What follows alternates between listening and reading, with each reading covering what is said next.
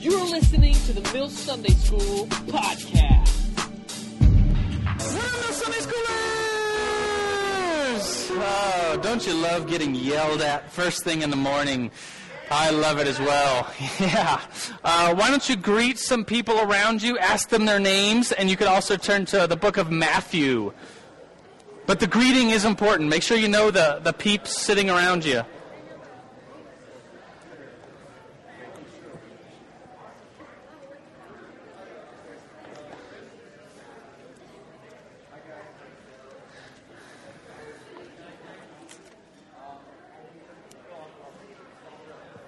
Don't cut short your greeting, but we are in Matthew chapter 5. You could turn there. Sometimes we project it, but there's like the projectors are like smoking, and you hear that noise? Yeah, it's a fan like blowing up or something, or I don't know. Maybe a goose got sucked into the fan. I don't know how these things work. We're at Matthew chapter 5, verse 17. Matthew 5:17, and hopefully, if you didn't bring a Bible, we have Bibles on the tables. You could grab one and look at Matthew chapter 5, verse 17. There, this passage answers the question. The question is: did Jesus come to throw out the Old Testament? In other words, did Jesus come to throw out the ways of the Jewish religion? This passage is going to answer that. And I am going to read it. I found this really cool translation. This is probably different than the translation you have. Maybe somebody has it. It's called the Complete Jewish Bible. And so it is the Bible, Old and New Testament. It is a Jewish style and presentation. Like for instance, it would not use the word teacher. It would use the word rabbi. It would not use the name Jesus. It would use the Jewish pronunciation Yeshua, yeah, very good. And so it uses different pronunciations. Instead of the law, it would use the word Torah. Yeah, somebody said that. Excellent. So this is the Complete Jewish Bible, and I'm going to read from it today because today's topic is the Jewishness of Jesus. The Jewishness of Jesus. So look at Matthew 5:17. It says this. It's Jesus talking. So this is going to answer the question, did Jesus come to throw out the Old Testament? And he says this: don't think that I've come to abolish the Torah, which is the Old Testament, the law, the first 5 books of the Bible. He says, do not think that I've come to abolish the Torah or the prophets. I have not come to abolish them, but to complete them. Yes, indeed, I tell you that until heaven and earth pass away, not so much as a yod or a stroke of the pen will pass from the Torah. Not until everything that must happen has happened. So everyone disobeys. Whoever disobeys the least of the mitzvot, which means the commandments and teachings, and others to do so will be called the least in the kingdom of heaven. But whoever obeys them and so teaches will be called great in the kingdom of heaven. So basically, it's saying, I did not come to abolish the old ways, but I've come to fulfill them. And then he's going to say something pretty crazy. But the basic point of today's message, the Jewishness of Jesus, is kind of like a duh. Yes, Jesus was Jewish, if you knew that already. But the major point is, Jesus came to get to the heart of the religion. And listen to this. It says this: for I tell you that unless your righteousness is far greater than that of the Torah teachers, or the Parashim, that means the Pharisees, you will certainly not enter the kingdom of heaven. Jesus makes a bold claim that says, unless you're more religious than the most religious of people of the time, you will not enter the kingdom of heaven. And we all know that it's not possible to be better than the Pharisees that have all these laws and keep them. Only by Jesus can we be made righteous in God's sight. And so let's pray today. Let's welcome His presence in here. God, we do welcome you in here. We recognize, God, that you are already in here. We recognize that you are speaking right now to our hearts, to our minds, to our spiritual natures. And so, God, we invite you to do so. We invite you to speak to us. God, we want to see that religion is not about religion. It is about a relationship with you. And so today, God, as we understand Jesus and that He was Jewish, He came from a Jewish religion, God, would you help us understand the heart of this Jewish religion? The heart of what you want is a relationship with us. So, God, we love you and we praise you. And all God's people screamed. Amen. Amen. Well, my mom and dad say that when I was a kid, I was kind of a weird little kid. And here's what I mean by that. Most kids, like when they're 3 years old, they have conversations with their parents like, Mommy, what sound does a cat make? And Mommy says, meow. And Daddy, what sound does a cow make? And Daddy says, moo. I was asking weird little questions like, can you see the soul? What is the spirit, Mommy? What happens when we die to the spirit? It's just weird little, and my parents had no idea what to do with me, so they took me to Sunday school as a kid. And I just think like my parents will say that when I was a kid, I was just very interested in like just religious, spiritual things, which is maybe just God putting it on my heart. That's what I get to do now. I get to study the Bible and teach Sunday school. It's like my greatest dream come true. But as a kid, I was just extremely fascinated and interested with the spiritual side of things. And I remember in elementary school, first realizing, it may have been like first grade or second grade, maybe first grade, I realized that there was different religions. And like, what's the deal with different religions? I had no idea what Jewish people believed or what Buddhists believed or what Presbyterians believed or Baptists believed.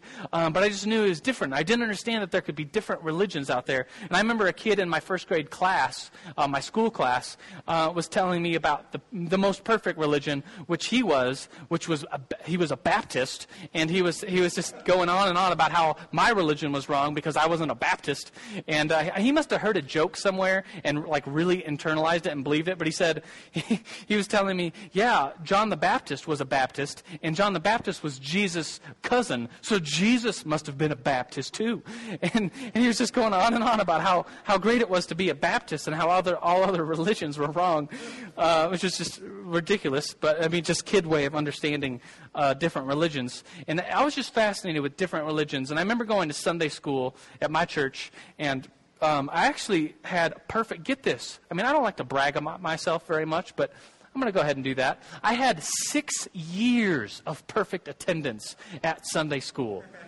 And so if you've been coming to Sunday school for a little while, that's good. But I had 6 years. And so like every year is like Joe had perfect attendance this year, and then year 2 would roll around, and I'd get like this little gift in front of the church, and I'd give my little bow. It was like 2 years of perfect attendance. And it's like that was all of my elementary school years, 6 years of perfect attendance. And I had really cool Sunday school teachers. They were always ladies. They were always a little crazy. But I remember. I think my first or second grade teacher was Mrs. Smells. That was her name. And then I think maybe that was my first grade teacher. My second grade teacher's name was Miss Dorcas. And I remember riding home with my parents after first Sunday school. And I was like, oh, tell me about Sunday school. And I was like, the teacher's name is Miss Dorcas. And my dad was like, don't you dare disrespect the teacher. I'm going to pull over this car. What was her name? And I was like, it was Mrs. Dorcas. I was like, that's it. I'm stopping the car. My mom's like, honey, I think the name really is Mrs. Dorcas. And I remember in that class, trying to figure out what religion Jesus was in Miss Dorcas' class, because my friend was telling me that Jesus was a Baptist. And I remember finding out that Jesus was Jewish. And as a kid, that just threw me off like crazy, because I'm like, well, we follow Jesus, but Jesus was following the Jewish religion. Shouldn't we follow the Jewish religion? As a kid, wouldn't you imagine being extremely confused about that? It was like, well, I want to be Jewish. I remember telling my parents, like, what's it take to be Jewish? I want to be Jewish. And they're just like, what? What's wrong with you?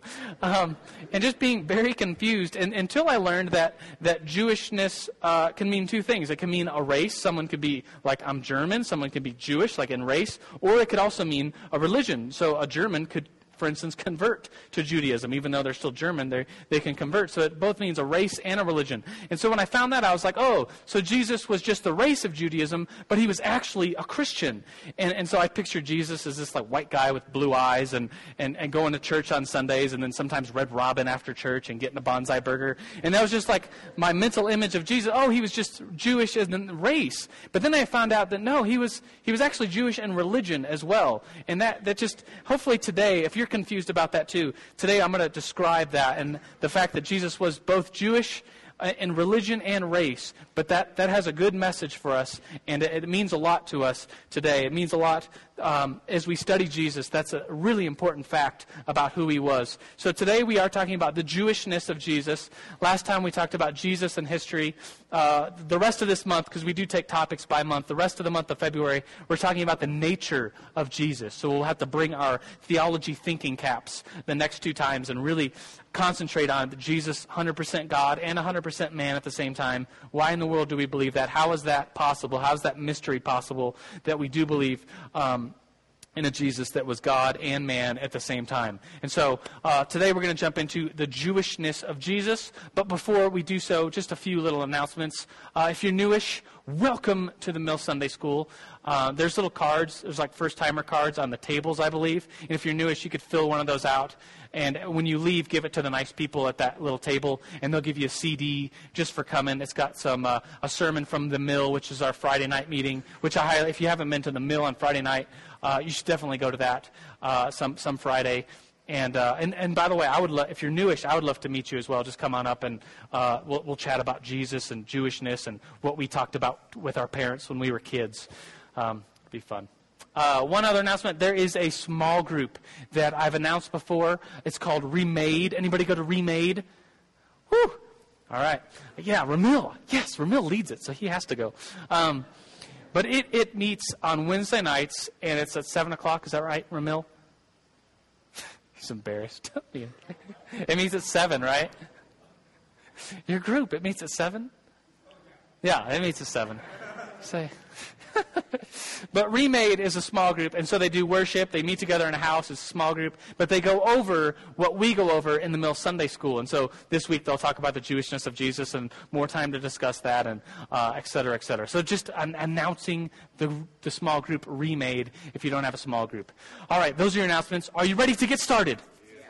All right, these are your notes. Jesus was Jewish is the first point in your notes. If you're handed one of these, we call it the skillet. I want to begin with, usually don't begin with discussion, but I think it's good to begin with a discussion if you're ready to put on your talking mouths and maybe swallow your bites of food, but maybe at your table. And it's a very simple question. The question, I want to word it right. The question is, did Jesus follow the Jewish religion? Why? And if you're like, yes, he did, or no, he really didn't, give examples. And so, did Jesus follow the Jewish religion? And I honestly, I don't think there's a yes, he did, or no, he didn't answer like to the. I mean, either he kind of did and he kind of didn't. And so, would you talk about that for just a minute with your groups and maybe just get your thinking cap started? So, did Jesus follow the Jewish religion? And then give some examples. And we'll just talk about this for like 2 minutes. So just jump right in. Ready, get set, go.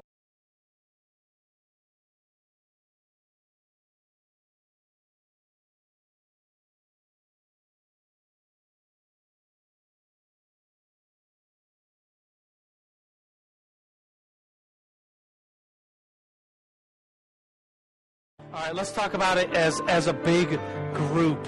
And since it's a big group, we have to use microphones. And so the rule is to get the attention of the microphone holder, that guy. We only have one mic today? Or get the attention of that guy. Or Bowman, he's got the other one. And get the mic, and then say what you have to say to the group about the Jewishness of Jesus. Answering the question, did Jesus follow the Jewish religion? Is anyone bold enough to start us off? Yes, excellent. Thank you. I think it takes a second. It's weird. That's on.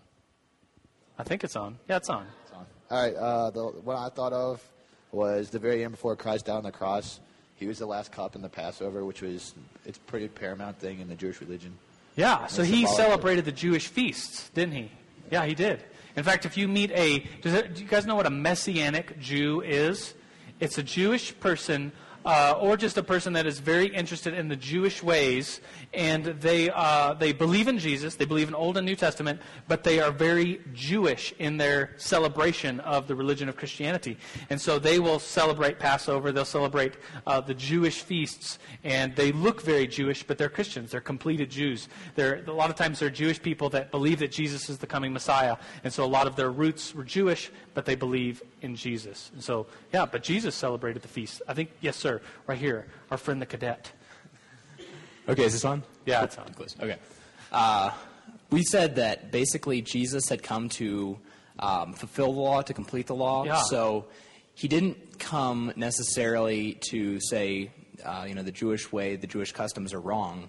He did, however, go against the Pharisees, who basically had just compiled all these human traditions and things that had been passed down that were just traditions, but not necessarily part of the original law. He said, I've come to complete the law, but then he didn't really, like what the Pharisees were saying. Yeah, excellent. So. Yeah, excellent point. In fact, that's what we're going to talk about towards the end of this message, about how Jesus came to restore the religion. It's an excellent point. Yes. Yes, go here. Yes, ma'am. I was actually talking to one of my friends who's Messianic Jewish, and she said that, I haven't actually researched this, but she says that Jesus never disobeyed any of God's laws, but he did disobey the Pharisees' laws, which, the things about how to get out of bed, and they made a lot of laws that were somehow supposed to be related to God's laws, but he broke all those because they weren't God's laws. Yeah, excellent. Yeah, like you remember if you read through the Gospels, the stories of Jesus, you'll know that he had a big problem with the Sabbath and all these rules the Pharisees made on the Sabbath. The idea of the Sabbath is to keep a day holy, to do no work. And Jesus honored that. But at the same time, he healed a man on the Sabbath, and Pharisees said, you can't heal someone on the Sabbath. It's like, who made up that rule? Well, they did. And so he broke their rules, but he didn't break God's rules. Excellent point. Yes, Aaron Higgins. Well, there's actually a lot of things. Turn it on. There's a lot of things with the Jewishness of Jesus. Obviously, he wasn't a Christian. Right. Jesus wasn't a Christian. Unless he celebrated his birthday. He did not celebrate Christmas or Easter, for that matter. He didn't celebrate Christmas or Easter. But that being said, fascinating. As far as the Jewishness of Jesus goes, he was a rabbi. He knew the law. He studied the Torah. Yeah. He could stand on his own against the Sadducees and the Pharisees and all that. So while he wasn't Jewish in the Sadducee sense of being a Jew, very strict and very, overtly religious, he taught a message that being a Jew was more of a relationship, and then obviously that morphed into Christianity. Excellent point. I'm just thinking of Jesus didn't celebrate Christmas. Yeah, it's impossible. I mean, he didn't have a Christmas tree or nothing. He was there though. He was there. Is there one more? Or should we go on? We good? Okay.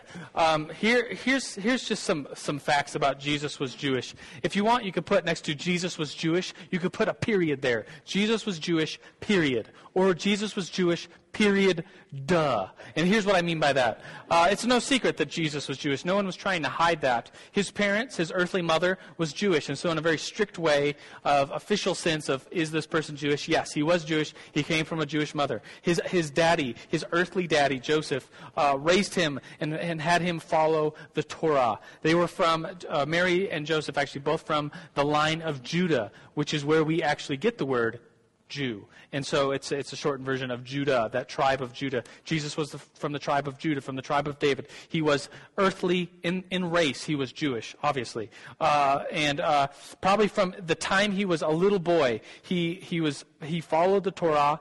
He never broke the law of God, as she said.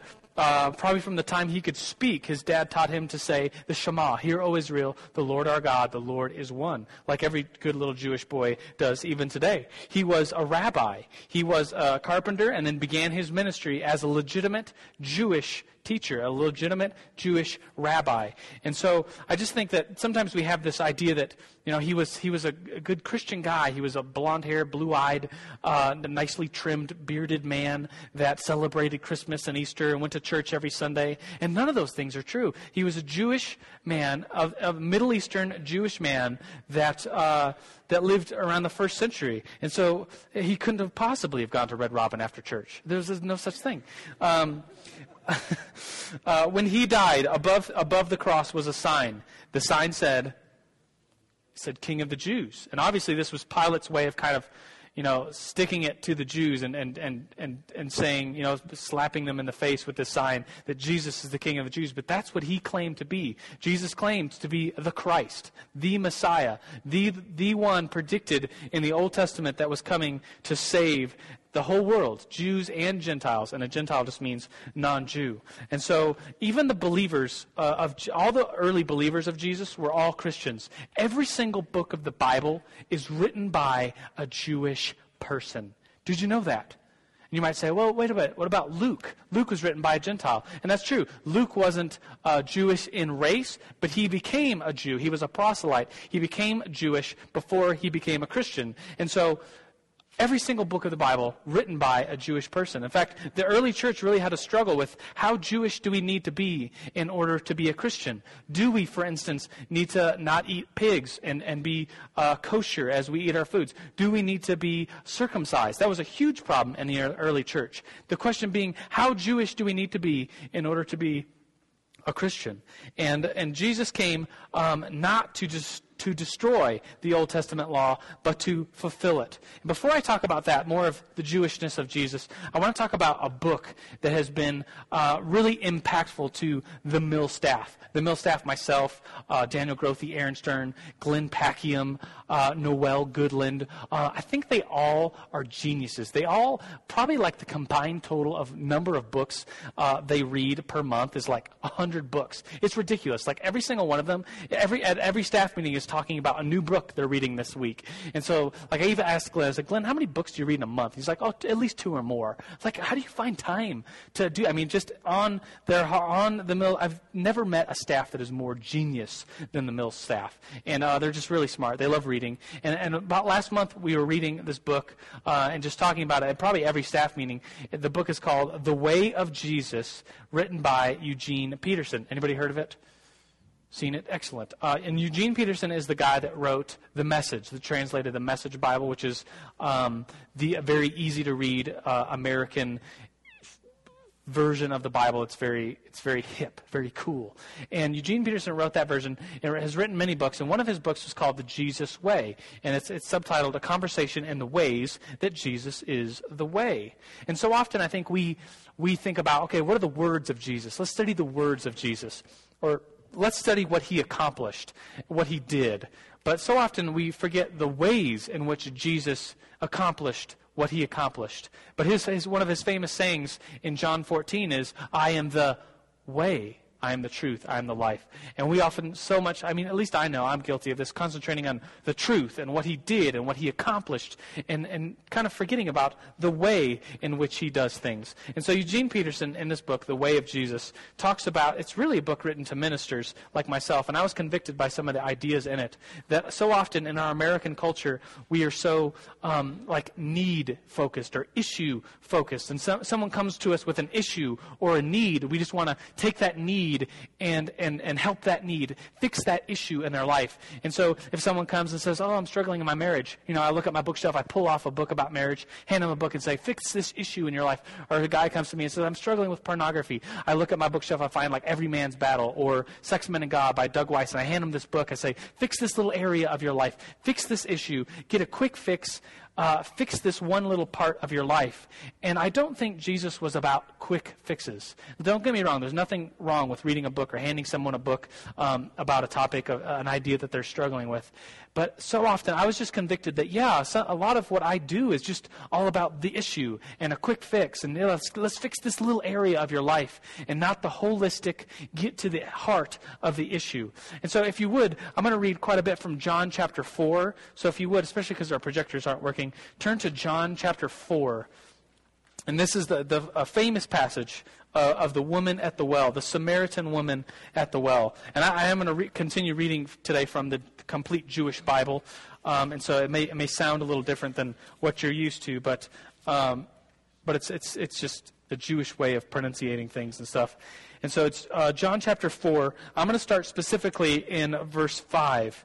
And a lot of you already know this story. If you've come to Sunday school or church for a while, you know that Jesus met a Samaritan woman at the well. And this Samaritan woman obviously wasn't Jewish. And Jews and Samaritans had some bad blood between them. And so it was wrong for a Jewish person to even speak to a Gentile Samaritan at that time. It's just a big no-no. But of course, Jesus is like, she's a woman. She needs my help. I'm going to talk to her. Pretty cool, don't you think? Yeah, Jesus broke rules. But people's rules, not God's rules. And it says this, John chapter 4, verse 5 says, he came to a town in Shamron, which is the Jewish pronunciation of Samaria, called Shechem, near a field of Yaakov, Jewish pronunciation of Jacob. He had given it to Yosef, Jewish pronunciation of Joseph. That's my name. Pretty cool. Yosef.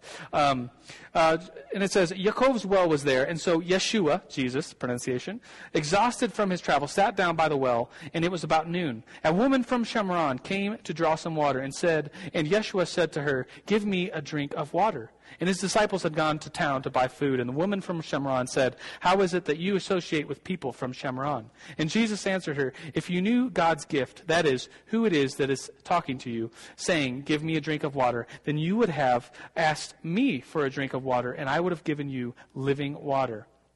She said to him, sir, you don't have a bucket, and the well is deep, so where are you going to get this living water? Are you greater than our father Yaakov?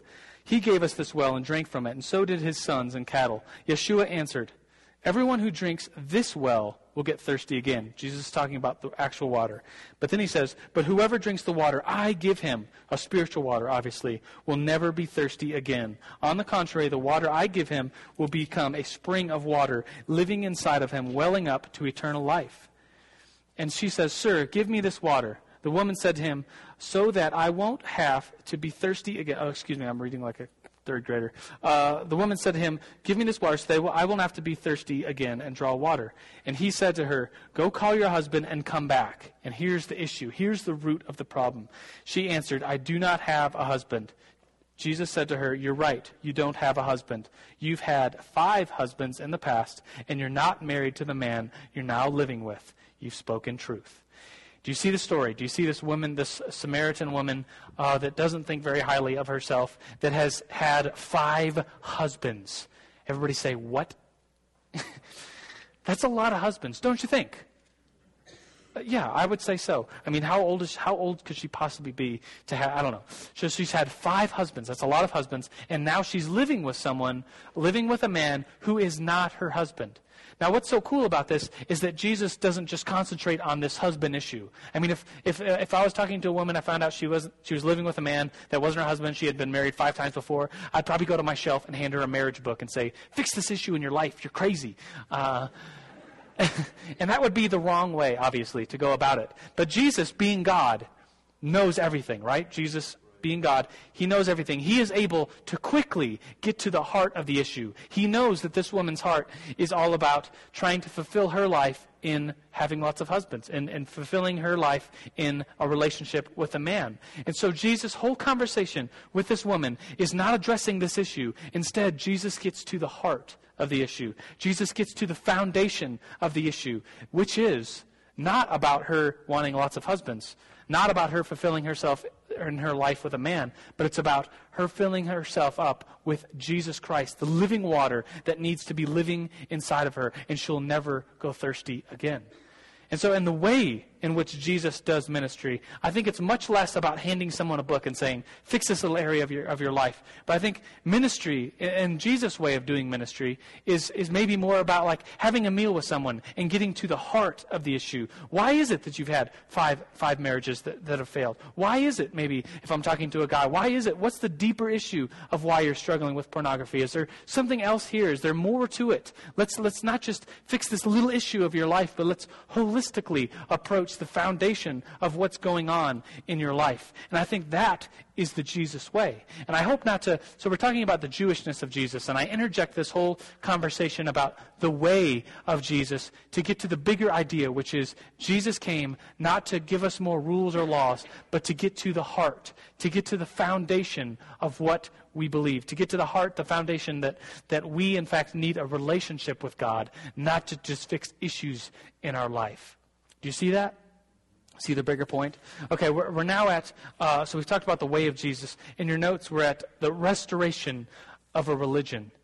And I think God's original plan, if we look at the Bible and turn, if you turned back to Genesis and started reading the story of Genesis, it's about God creating man and woman, and God having a relationship with them. It talks about how God came to them in the cool of the night and they just had a conversation. There wasn't a religion back then. Think about that. There wasn't like a church back then. There wasn't before the fall of humanity. It was just God and his people. No reason for a religion. God was there. And in fact, in heaven, in Revelation 21:22, it specifically says that in heaven there will be no temple.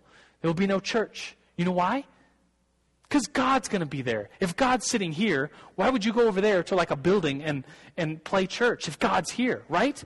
So think about that. So the whole intent of God and his religion with his people is really a relationship. It's not religion, it's relationship. And so as we think about getting to the heart of what Jesus said, I think someone in here, as we discussed, we talked about the Pharisees and creating laws and rules for people. And Jesus said, no, it's not about laws. We don't fulfill laws. We don't do good things in order to impress God. But God is more concerned with a holistic relationship with him. We can't Facebook God and look at God's profile and say, oh, I know God, and look at all God's profile pictures. But what God wants, right, is a relationship with him. God doesn't care about knowing facts about him. God doesn't care about doing a bunch of good things for the purpose of doing good things. Those things are obviously good. They're good things. But at the same time, God is much more concerned with a relationship with him and through his Son. And so I want to look at another passage. I know you've been flipping around a lot, but bear with me. Flip one more time to Hebrews chapter 10. Hebrews chapter 10. I'm going to start right in verse 1. And what I find this passage so amazing about, if I could just kind of preface it, is that Jesus, it's going to be a passage about Jesus being the high priest. And the Jewish way, the old Jewish way of doing things, of attaining atonement, is by animal sacrifice. You would bring a lamb or a ram or a dove or there was a grain offering to the priest, and the priest would either burn it, or if it was an animal, he would kill it. Can you imagine if you made a mistake in life, you sinned, your reaction in the Old Testament way, the Jewish way of doing things, was to go get your best lamb, the lamb that cost you the most amount of money, the most perfect lamb, and bring this lamb to the high priest, and then potentially watch this high priest kill this animal for the forgiveness, for the atonement of your sins. That's what the Old Testament is about. That's how atonement kind of happened in the Old Testament. In fact, I find it very just interesting that... has anyone been to Israel, to Jerusalem? Is there a Jewish temple in Israel? No, it's not there. In fact, on the land in which there's supposed to be a temple, where God said to build the temple, there is a Muslim, the Dome of the Rock is there, right? Yeah, and so there is no temple. In fact, here's what I find interesting, that the exact same century that Jesus came is the exact same century in which the Jewish temple was destroyed. And so today's 2009. The Jewish people have not had a temple since the time of Jesus. I find that a little fascinating that the temple was destroyed at the same time Jesus lived. And they no longer have a temple. They can no longer say, yeah, I've made a mistake. I need to bring a goat to the temple and watch it be killed for the atonement of my sin. But instead, like we would say, that's the reason why Jesus came, right? And so here's this passage. I just shut my Bible, so I need to read. I got excited and shut it on accident. Apologize. I like to talk with my hands. Don't you hate it when everybody's looking at you? You're trying to find a Bible passage. You're like, dang it, I'm supposed to be a pastor. I know we're supposed to know where this stuff is. There it is. Hebrews chapter 10, verse 1. So this is about the high priest. And this is about Jesus being that high priest. So you know what the high priest is, right? The high priest is the one that kills the animal for the atonement of your sin. And listen to this. And of course, this is still from the complete Jewish Bible, so it may be a little different than your Bible. It says, for the Torah, which means the law, the Old Testament, has in it a shadow of the good things to come, but not the actual manifestations of the originals. Therefore, it can never, by means of the same sacrifices repeatedly, endlessly, year after year, bring the goal those who approach the holy place to offer them. A.k.a. what that means is that year after year, day after day, animals are being killed for the forgiveness of sins. But they couldn't possibly take away all the sins of the world because you keep doing them year after year, day after day. Verse 2 says, otherwise, wouldn't the offerings of those sacrifices have ceased? For if the people performing the services had been clean once and for all, they would no longer have any sins on their consciousness. So you see it? So if a goat being killed for the forgiveness of your sins, could wipe away all of your sins for all time, you wouldn't need to go back ever again and kill another goat, right? That's the Old Testament way of thinking. And so verse 3 says, no, it is quite on the contrary. In those sacrifices are a reminder of sins year after year. For it is impossible that the blood of bulls and goats should take away sins. This is why on the coming of the world, he says, and I'm about to read a quotation from the Old Testament, quotation from Psalms. But did you see this point? That the Hebrews author is making a point. And you know who the Hebrews are, right? Yeah, they're the Jewish people. And so whoever's writing this letter, a lot of people think it's Paul. Paul's writing to the Jewish people saying that the blood of bulls and rams never took away sins. If they actually took away sins, you would have stopped doing it because it would have taken away your sins. But Jesus has come to this earth, and he quotes an Old Testament passage about the coming of Jesus. Thousands of years before Jesus came, it was written about Jesus in Psalm 40. You could go to look and see that this passage comes out of Psalm 40, and it says this: "It has not been your will to have an animal sacrifice or a meal offering. Rather, you have prepared me a body.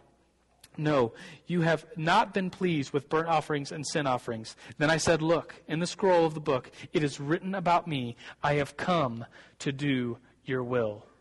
And so here we have this Christ. And Christ means Messiah. Christ means the anointed one. Christ means the Messiah is the one that was supposed to come and save and redeem the Jewish people. We, as Christians, obviously believe that the whole Old Testament is fulfilled in Jesus Christ. That Jesus Christ came as that Old Testament sacrifice to sacrifice for sins once and for all so that we can have life. And so that passage that we read this morning out of Matthew and kind of answer the question, did Jesus come to throw the Old Testament in the trash and put away all those old ways? No, absolutely not. He came to fulfill them. He came to get to the foundation. He came to get to the heart of all the Old Testament teachings, all the Old Testament ways of bringing a lamb to a temple to be killed. That was supposed to remind you of your sin, so you go straight to God and ask for God's forgiveness. And instead, as the New Testament time came around, God sent himself down. God sent his Son down. Next week, we're going to talk about how Jesus was, in fact, the Son of God, being in the very nature God and the very nature a human being at the same time, came to this earth as that ultimate lamb to be sacrificed once and for all the sins of the entire world. And so I used to, has anyone ever been to a Jewish synagogue? It's kind of cool. I used to, back when I lived in Utah, I lived in Ogden, Utah, and I had a really good friend that was a little bit older than me, kind of a mentor that was really interested in learning Hebrew. Have you ever had a friend that was like so interested in something that was just like contagious and you couldn't help but to become interested in that? I mean, so some people, you just have friends that are like so interested in something. It's like, oh yeah, let's all go do that because we all love that. But it's really not all of you that love that. It's really just him. But you find yourself loving it because they have so much passion for it. But I found myself just really respecting this guy who was a little bit older than me, a mentor, definitely a mentor in that time of my life. And he was just so fascinated and interested with learning Hebrew. And the only place that he could learn Hebrew that he found was a temple, a synagogue, in Salt Lake City. So we drive every Saturday about an hour and a half to go to this Jewish synagogue and sit in this class of about 10 other people and listen to this lady, this teacher, a rabbi, teach us Hebrew. And it was so fascinating because, first of all, I was just blown away about how nice everybody was, and I was blown away with how curious they were as to why in the world we would be at the synagogue learning Hebrew. And they're like, aren't you Christians? Don't you believe in the New Testament? Why in the world are you here learning Hebrew? And so we'd explain. We'd say, well, we believe in the Old Testament. And they're like, you do? That's so weird. Why do you believe in the Old Testament? I thought we believed in the Old Testament. And we were like, yeah, well, we believe in the Old Testament that is fulfilled in Jesus. And they were like, oh, that's interesting. And so we just learn Hebrew. And I remember learning how to say, my name is Joe. Are you ready? Ani Rosé Yosef. My name is Yosef. Joe is how I would say it. How I prefer you to say it. Anyways, So I remember what's so interesting is that in this Jewish synagogue, I remember after every class, like literally every class, it was more exciting for my friend Jimmy, that's my mentor, it was exciting for him to learn Hebrew, and it was exciting to learn Hebrew. But what we got most excited about was staying after class and talking to this lady, the Jewish rabbi that was teaching us Hebrew, and kind of just witnessing to her, because she was legitimately amazed that we were in this class because we believed in the Old Testament and wanted to learn more of the Old Testament through the original language that it was written in Hebrew. And so Jimmy, I would just kind of sit and listen, but Jimmy would use the Old Testament. Never ever would he quote the New Testament, because they don't believe in the New Testament, right? So it's like if a Muslim is trying to witness to you and saying, "Oh, in the Quran it says this," and you're like, "So what? I don't believe in the Quran." So in the same way, Jimmy would never ever use the New Testament. He would just always use the Old Testament. And he'd say, "Well, you believe in the book of Isaiah, right?" And they're like, "Yeah." And he'd turn to a passage, and you could, if you want to do a study on this later, you certainly can. And he would show them a passage that says the coming Messiah is going to be born in the city of Bethlehem. And so you could, whoa, I didn't know that the coming Messiah is supposed to be born in Bethlehem? Wow, that's fascinating. You're like, well, the coming Messiah is supposed to be from the line of Judah, from the line of David. And Jesus happens to fulfill both of those prophecies. And you could show them another passage, also in the book of Isaiah, actually. It says, the coming Messiah will be born of a virgin. You're like, whoa, that's kind of weird. But Jesus had that claim. Jesus is claiming to be born from a virgin, born in Bethlehem, born from the line of David, a good Jewish boy.